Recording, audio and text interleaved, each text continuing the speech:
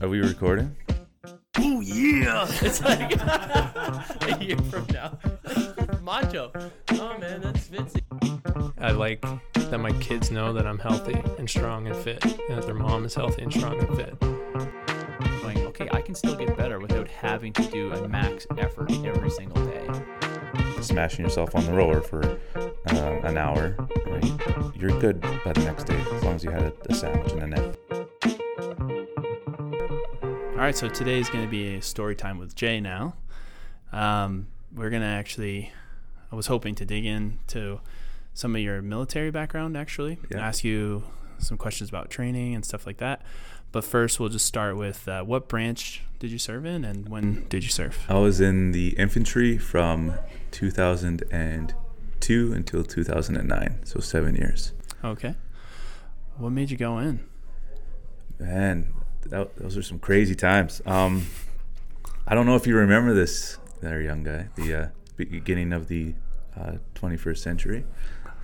The whole world was changing at a dramatic pace, and I was getting to that point in my life where I could take part of it. And I think it's a universal story of young guys coming to age in a crazy world. You go look for adventure. And I'm from a small town in northern BC, and in British Columbia for our American listeners, which is the far left side of the continent. And it was one of those things that I knew that if I did it, then my life would be on a very different trajectory than if I did something that was more common, if that makes sense. Something that was essentially expected of me, or something that other people from where I grew up would do. Okay. And why wouldn't you do that? The consequences at the time were not even part of the equation. I just thought it'd be cool, man. Okay. Do you have a family that served as well? Actually, yes. Basically every male in my family lineage has, but we didn't talk about it. Okay. It was one of those things that it wasn't kind of part of the family culture. But growing up, like, you hear things here and there, but I mean, I think about it. If I'm like talking to my kids, I'm not going to tell them go do this because I did it. It's more like, yeah, I did, but you should probably do something else. be smarter than me. And that was kind of the impression that I got from my dad, and my grandpa was kind of the same thing. Where but he was during a time when there wasn't much of a choice. There's like the Second World War, and my grandpa was involved in that, and there was no one that wasn't, essentially. So. Okay. Was there any pushback from your family when you decided? Oh yeah, of course, because it was right when everything was going down after September 11th. There was the impression that the military was a good career as long as you're not at war, obviously, but why would, like, that's the whole point of having the military, is if something bad happens, you have the ability to respond to it, and something bad happened. So yeah, my mom was not happy. my dad was he was supportive in a way, but also he's the one that knew the reality of the situation, because he was also in the army when he was young. So yeah, there was some pushback. What did your grandpa and your dad serve in? My grandfather was in the Merchant Marines. He was Dutch. He got torpedoed twice. Jeez. And the second time his ship was sunk, and he spent 2 weeks in a life raft in the North Atlantic. It's a pretty cool story. And then he got picked up and got transferred to the U.S. Navy, and he was in the South Pacific during the rest of the war. So that was some cool stories from him. How often does that happen, like the crossover from... Not often. He was actually, I believe he was charged with desertion at some point. but For he was changing to U.S.? but the thing was, he was like, nobody picked me up. It was an American passenger ship that came by. Like, Right. you guys left me alone. So, I mean, like, yeah, I'm going to go with And these then guys. they were just like, here, go to work. I mean, at that time, yeah, he was like, I'm still part of this. Okay. I'm still gonna. I mean, and it was pretty cool. My dad was in the Canadian Infantry as well during the Cold War, and he was stationed in Germany.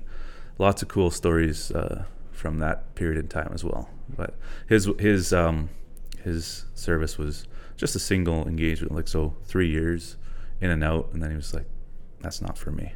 So. Okay. So you joined shortly after 9/11. Yeah, I initially tried to join like pretty much within a month, but being from northern BC, there was no recruitment center in the area, so everything had to be funneled down into the central area of Vancouver. So there was a lot of miscommunication, and I moved to Edmonton within that period of time, about a year, and it was basically I showed up and they're like, yeah, we need you. So it's like, okay, cool, I'll do it. So from the U.S. perspective, Mm-hmm. I think we probably wouldn't think of Canada as having like much of a military. Obviously, you guys are a much smaller country. Yeah. Did you have to go overseas at all? Oh yeah, And yeah. I how went about? over twice. To Afghanistan. okay. Yeah. And how long were your terms? The first one was 6 months, and the second one was 8 months. Okay. And are you there on your own business, or was it like for U.S. aid and stuff like that? No, it was so NATO was running the show at that on both. So the first area was in and around Kabul, which is the capital of Afghanistan, and then the second one was in Kandahar province, which was the Wild West, and it was two very different types of operations in those areas. So, but it was run by NATO, and we had our area of responsibility, and it's a unique environment to operate in. And the mission at the time was, I don't know of any.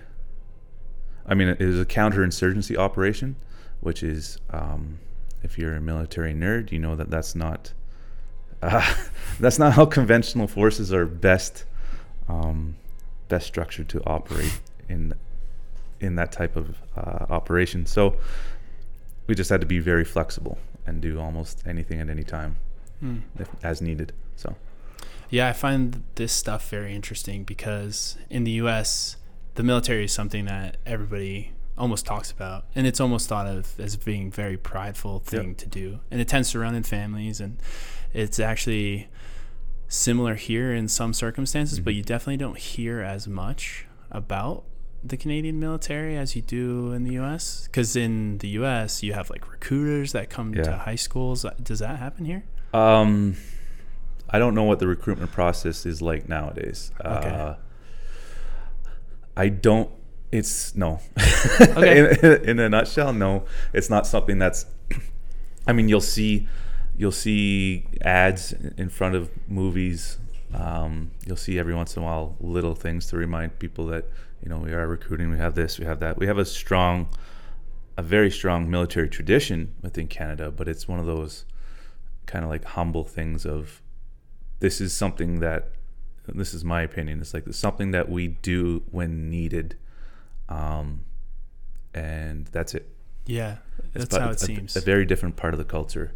Now, I mean, I have an absolute mad respect for every person that has served in the United States military, because I mean, you can definitely hang a lot of the safety and security that we have on that pillar of service that the United States military has, and that culture of this is something that we're proud of, and it's like, well, yeah, thank you, right? Like, 'cause a lot of places in the world definitely get to be a little more stable because of it. So okay. So just now, I mean, this is a training podcast. Yeah, so let's talk about squatting. Let's talk about that. So on a previous episode, you had said how your first introduction to CrossFit was in the military. Yeah. And how did that come about? So there's some exposure to the functional training at a higher. Well, let's see here. How do I explain this? Let's say there's different. We'll call them a tier 1 unit, like you would call a special forces unit in the United States. We had people come back from their deployments, working with them, or people coming from that unit into our unit, so they can do some work, so they can get promoted, etc. But they would come back with this exposure to the value of functional training, as opposed to the traditional running and strength training and ruck marching that our units were very familiar with. Okay. So they would come back and be like, "Wait, this is what we're going to try. We're going to do some of this. We're going to do some of that." And through that, it was kind of like a trickle down where some people would start doing it, and it was something unique and new and fun. CrossFit came on the scene on the internet roughly around the time when I started my military career, and it just kind of coincided with the fact that some people were coming back from, because Afghanistan was the first major combat deployment for Canadian troops since the Korean War. There's stuff in the 90s which is not classed as combat, but there was still plenty of stuff going on. They came back and they were saying, like, you have to be physically prepared to do this, and they had this experience of training in a functional fashion, and then they found CrossFit, and it kind of all just kind of flowed together. It's like, now this is how we're going to get you guys to train. Okay. How often did you train? Every day. Every day? Yeah, it was part of in Garrison. It's part of the routine. Garrison routine is you have physical training every Monday to Friday every morning. Okay. Yeah. And that was CrossFit Essential Workouts.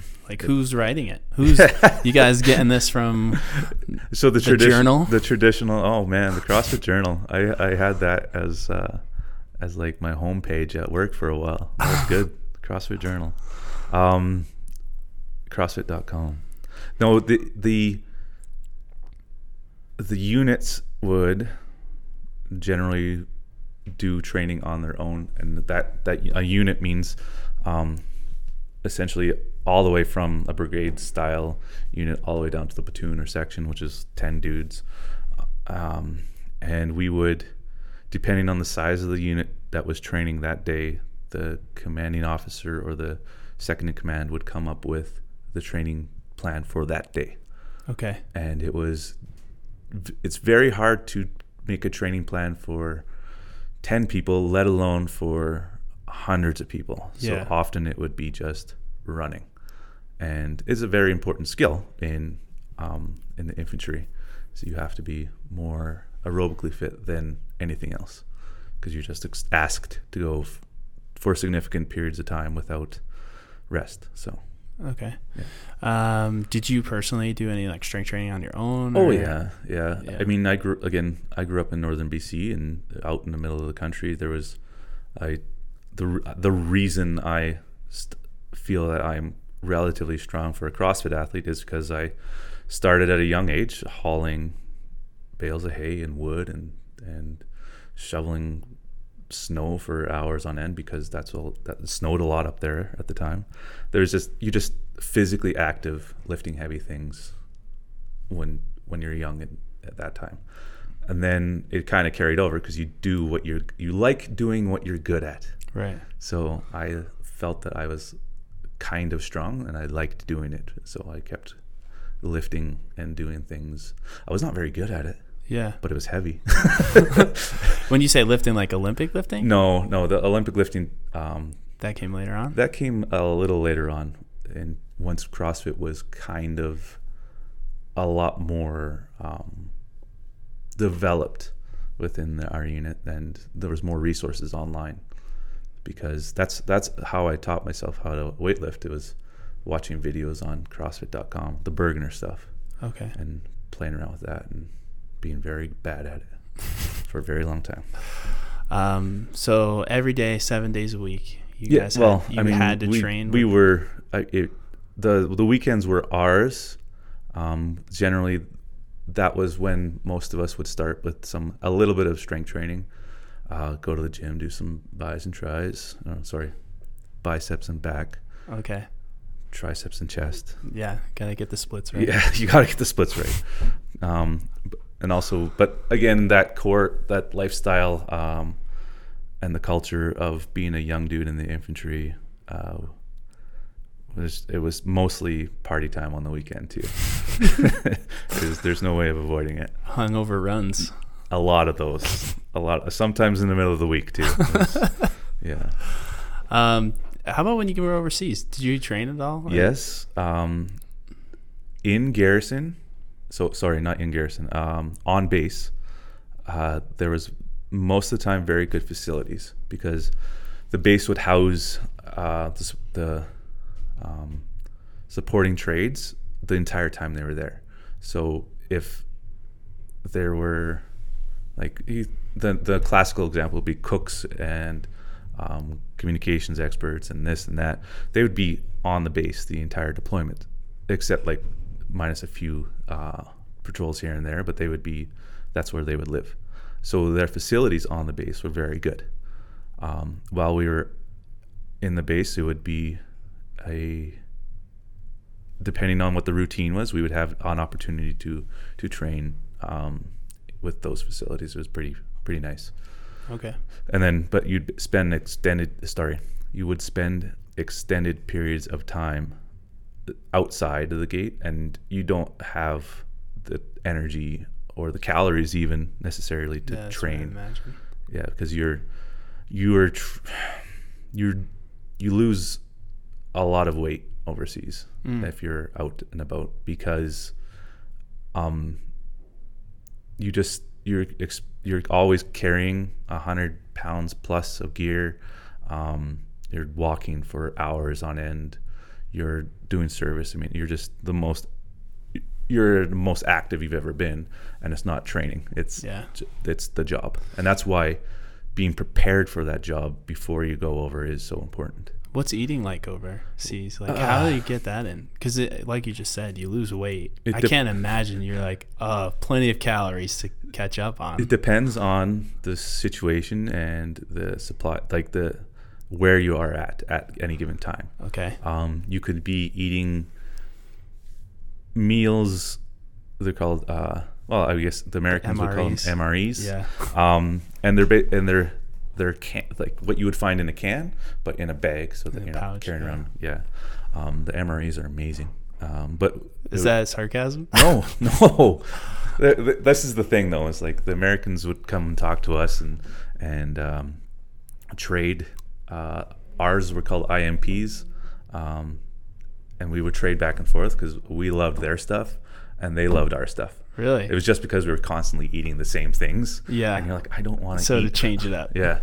I don't want to eat a Newfie steak again. It's basically bologna. Piece of bologna with some mustard on it. And they're like, oh my God, I would love some bologna. And they're like, no, man, you can have it. You can have it. What else? The nutrition was, you're just trying to get as much calories in as possible, no matter what. Where that comes from, it doesn't matter. Yeah. Because again,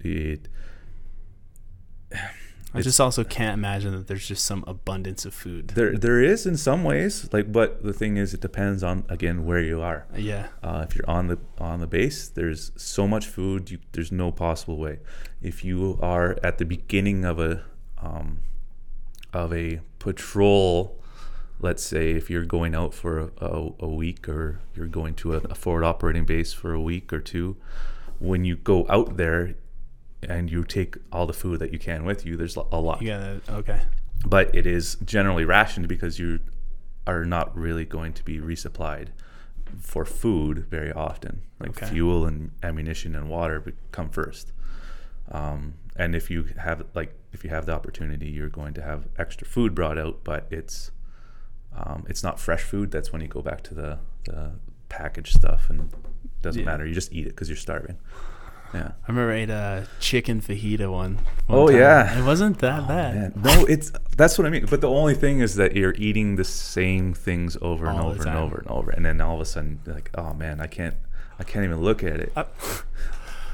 So, well, fast forward now. When did you get out of the military? 2009, basically 7 years, almost to the day that I started.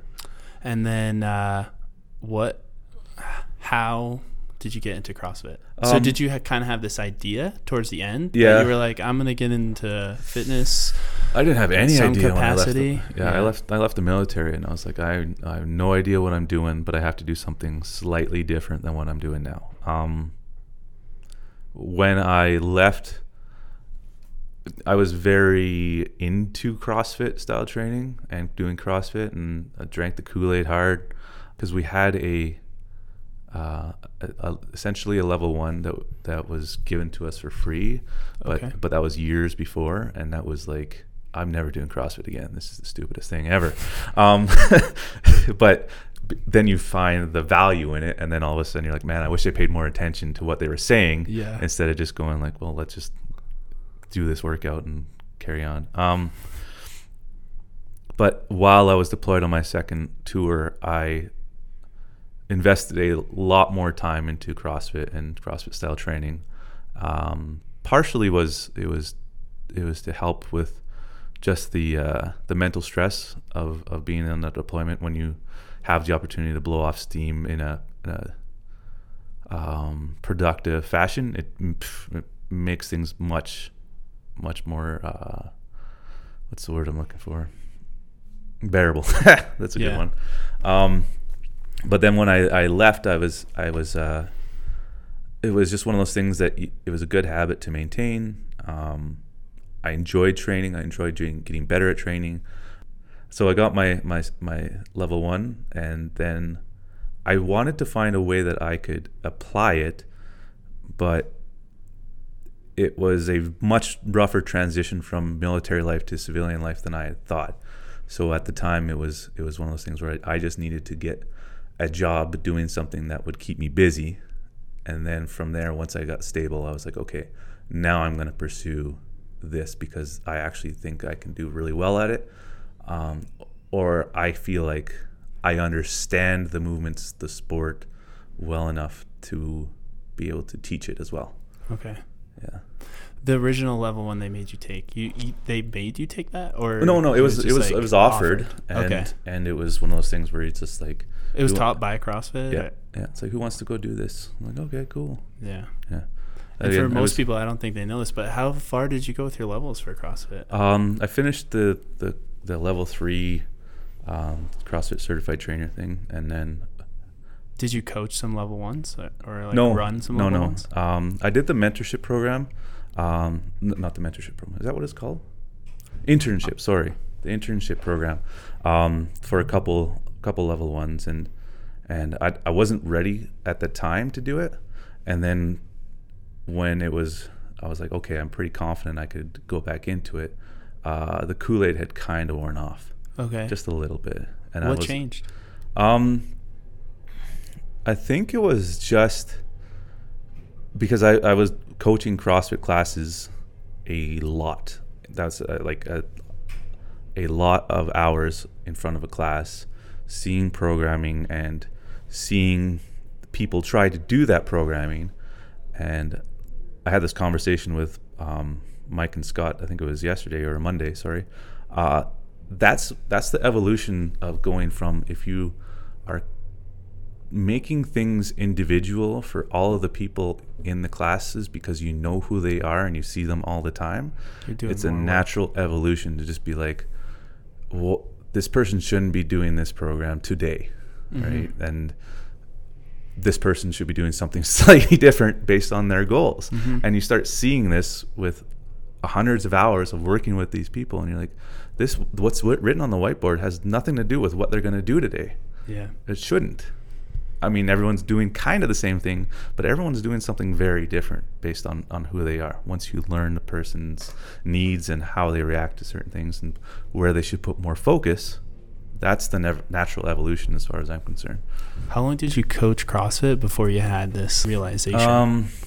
Well, I was given the opportunity to do individual programming for competitive individuals, athletes in CrossFit Calgary fairly soon after I was a full-time coach there. So probably within 2 to 2 years of coaching full-time, I was like, okay, I spend a majority of my time scaling for certain people and programming slightly different things that are on the board for people, and the next thing you know, it's like, okay, I don't know why this is on the board. Yeah. And it's a disconnect. And one day you're just looking at it, you're like, I don't agree with what's written here. Not that it's a bad workout, but it's like just didn't match the people. It didn't match the population at times, and it was written.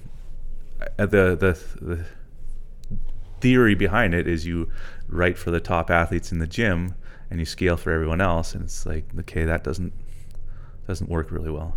No. You should write for the person that you're. Yeah. I'm kind of tainted because working with Mike, I had only done CrossFit a year before I started with him. Yeah. And then I started coaching after I was working with him. So I coached only part-time for probably 2 years CrossFit classes, and I felt the same exact way. I would always find myself changing things. Yeah. In the workout of the day or whatever it was. Yeah, and it's normal because you have members that come in and they have injuries or tweaks, and you're like, well, that's how it starts. What's my substitute for today? It's like, well, okay, you're gonna do this instead of this, and then you're like, okay, you follow that person because they come in 4 to 5 times a week, and you're like, hey, how's your progress going? And then, okay, so now you've progressed past this, you're gonna do this instead of, you're not quite back to doing bar muscle ups yet because your shoulder's not ready for it, but you spent a week doing dumbbell pulling, and now you're going to do some hangs and swings, and then you can do pull-ups, and then I was like, that's just what we do now. Yeah. Like here, this is a progression. Everything's progressive. So that's why looking back, I'm thinking, yeah, this is inevitable that you end up here in this style if you do it long enough. And then how long you've been with OPT now? Almost 3 years. And that was when you officially stopped doing CrossFit classes, right? Yes. Yeah, I haven't coached a CrossFit class since what year is that? So it's almost 3 years. So it's like February of 2017. Yeah. What was the number one way that you felt like the military affected your life? So, what kind of person were you before versus after? I was 19 before, and I was 26 when I left. No, that's a very formative period of years for a lot of people. Yeah. They say you make the most change in your life from your early 20s to late 20s. Yeah. You know Jocko? Yeah, I do. Yeah, everyone loves Jocko. Listen to him, man. One of those things that's the most impactful and is just the discipline. Learning to work hard, learning to work with others and communicate well, having a structure and a plan, and being able to adapt the plan at any time to something that's changing. I don't know how else to explain it. Yeah. It's more or less just how you look at the world after an extended period of time in that environment, in that culture. Then it changes everything about how you view everything. And it also adds a significant amount of gratitude to everyday life. It's difficult to really express how much you can appreciate when you've seen the other side of the planet and places that do not have what we have, people that do not get the opportunities that we get. And it's easy to take it for granted, but then every once in a while you have a little bit of a recollection of some event or some series of events or some experience, and you go, oh yeah, I don't have to worry about that, thank God. So gratitude and structure. That's as simple as I can say. And the last question, with that being said, would you do it again? It's funny because I look back and I think it's a completely different life. It's a completely different reality. It's not. I don't even think of myself as the same person. Because like I said, the transition from the military to civilian life was a lot more challenging than I thought it was. At the time, I thought it was easy. I can look back now and say that it was not. And I could say even that there's still a part of my my persona that hasn't completely left that behind. So have I really transitioned back into a completely civilian life? I don't think so, and I don't think guys that have spent significant amount of time deployed are ever the same. Not that it's negative, but it's definitely different. Of course, I think I would do it again in an instant, and there are times when I still think of that as who I am, where I could throw on the gear, grab a weapon, and basically pick up exactly where I left off, because it was during that formative part of my life where it's like it's like a comfy pair of boots. Just the boots aren't very comfy, but analogy wise, I could go back into it instantly. So yes, I would do it again. Could I have done something different? You're always questioning that. Yeah, I could have done anything different at the time. Gone down a different route, but the one that I took, man, hopefully I get the opportunity to tell my grandkids the same kind of stories that my grandpa told me, and I'm like, holy shit, that's a crazy story. I'm like, I got some of those too. Like now I have some of those that I can pass on. So yeah, I'll do it again in an instant. All right, maybe we'll share some of those next time. Yeah, man. Anytime. Bring some gin. The drunk podcast with Tom and Jay. Yeah, there we go. All right, thank you for sharing. All right, man. Thanks. All right. Thank you guys for tuning in. If you like us, don't forget to leave us a review wherever you listen and tell some friends. This is how new people can find out about us. Make sure you follow the Instagram for updates on upcoming episodes at Spiral Out Podcast.